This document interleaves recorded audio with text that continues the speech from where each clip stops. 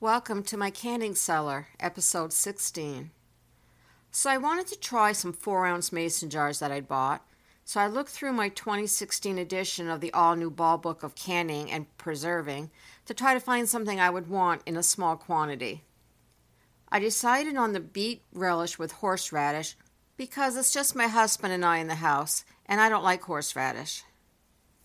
So I had to tweak the recipe based on what food products I had on hand. So the ingredients I used were 3 store-bought 15-ounce cans of small whole beets, drained, 2 cups of diced onion, 2 1/2 cups apple cider vinegar, 1 1/4 cup horseradish sauce, 2 teaspoons of sea salt, 1 1/2 teaspoon of black pepper, and 1/2 teaspoon of ground red pepper. I mixed the vinegar, the horseradish sauce, salt, and the peppers in my Dutch oven. Because the horseradish sauce was hard to mix in, I used my immersion blender on the sauce till it was thoroughly mixed. Then I added the beets and the onions, which I had chopped up previously using the food processor. I brought the mixture to a boil, and I used a wooden spoon to continually stir it just to avoid burning or scorching.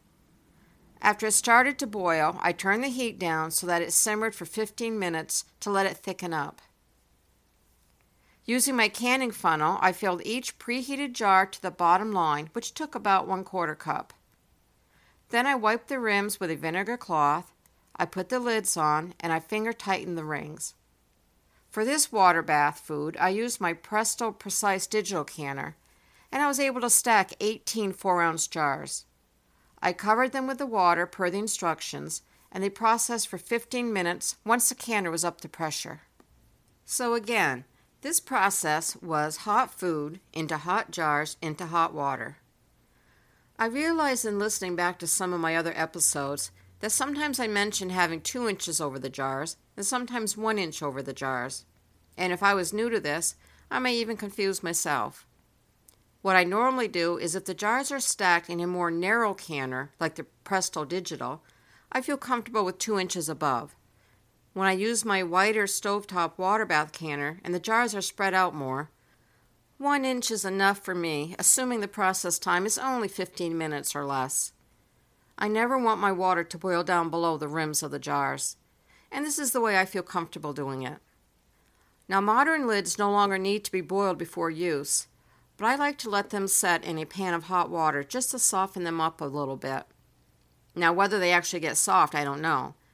But it may be one of those little habits or quirks that just makes me feel better doing it, and it doesn't hurt anything. I removed the jars when the canner signaled it was done, and I put them on a dish towel on the canning table where they sat for 24 hours. Because I was worried about the jars that I had bought that I'd never heard of before, I only used 6 of them, and I used 12 of the Ball brand. I don't know how to pronounce that name of the new jars. It's spelled Lovon. And I'll put the link that I use in the show notes. But luckily, everyone's sealed with a deliciously sounding ping. Oh, and as a bonus surprise, those jars I had never heard of, some of the jars came with extra lids. So score! I want to remind my listeners that even though I talk a lot, I'm still a learning canner. And therefore, I'm not trying to instruct you how to can, but rather how I can. And then everyone can make their own decisions based on their own knowledge and research, and also you have to find that space where you're comfortable. While I did use the Ball recipe as a guideline, I had to substitute a lesser amount of canned beets for fresh ones. And I used horseradish sauce because we didn't have any regular horseradish.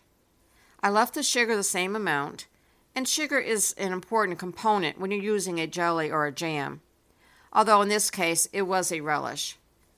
And as long as the processing method and the time's correct, I felt comfortable adjusting ingredients here and there. And I also can add or delete spices as they don't add to or delete from the processing time. So anyway, my husband tried the relish and he really likes it. And while it doesn't have the kick it'd probably have with real horseradish, he said the horseradish sauce does give it a bit of heat. and I was glad to use the 3 cans of beets that had been sitting on the pantry shelf all winter. The Ball book showed this spread onto a sausage roll, and I researched other ways that someone might want to eat it, and sausage came up quite a bit, along with ham and kielbasa. I also was wondering what the origin of this relish was, and I think I narrowed it down to the Polis chiqua, or grated horseradish with beets. That makes sense. Horseradish is known for being naturally rich in antioxidants, although I don't pretend to imagine my recipe is, what with me using the sauce instead of pure horseradish. But again, it was a matter of using what I had on hand, and it came out well, and it tasted good. The other day, I made another 22 pints of baked beans with venison sausage, and because I don't like venison, and I don't like the horseradish, this week was all about my husband. So thanks again for visiting my canning cellar. If you are inclined to do so, please leave me a 5-star rating. It sure would help get me noticed in this world of canning podcasts. Talk soon. Stay safe.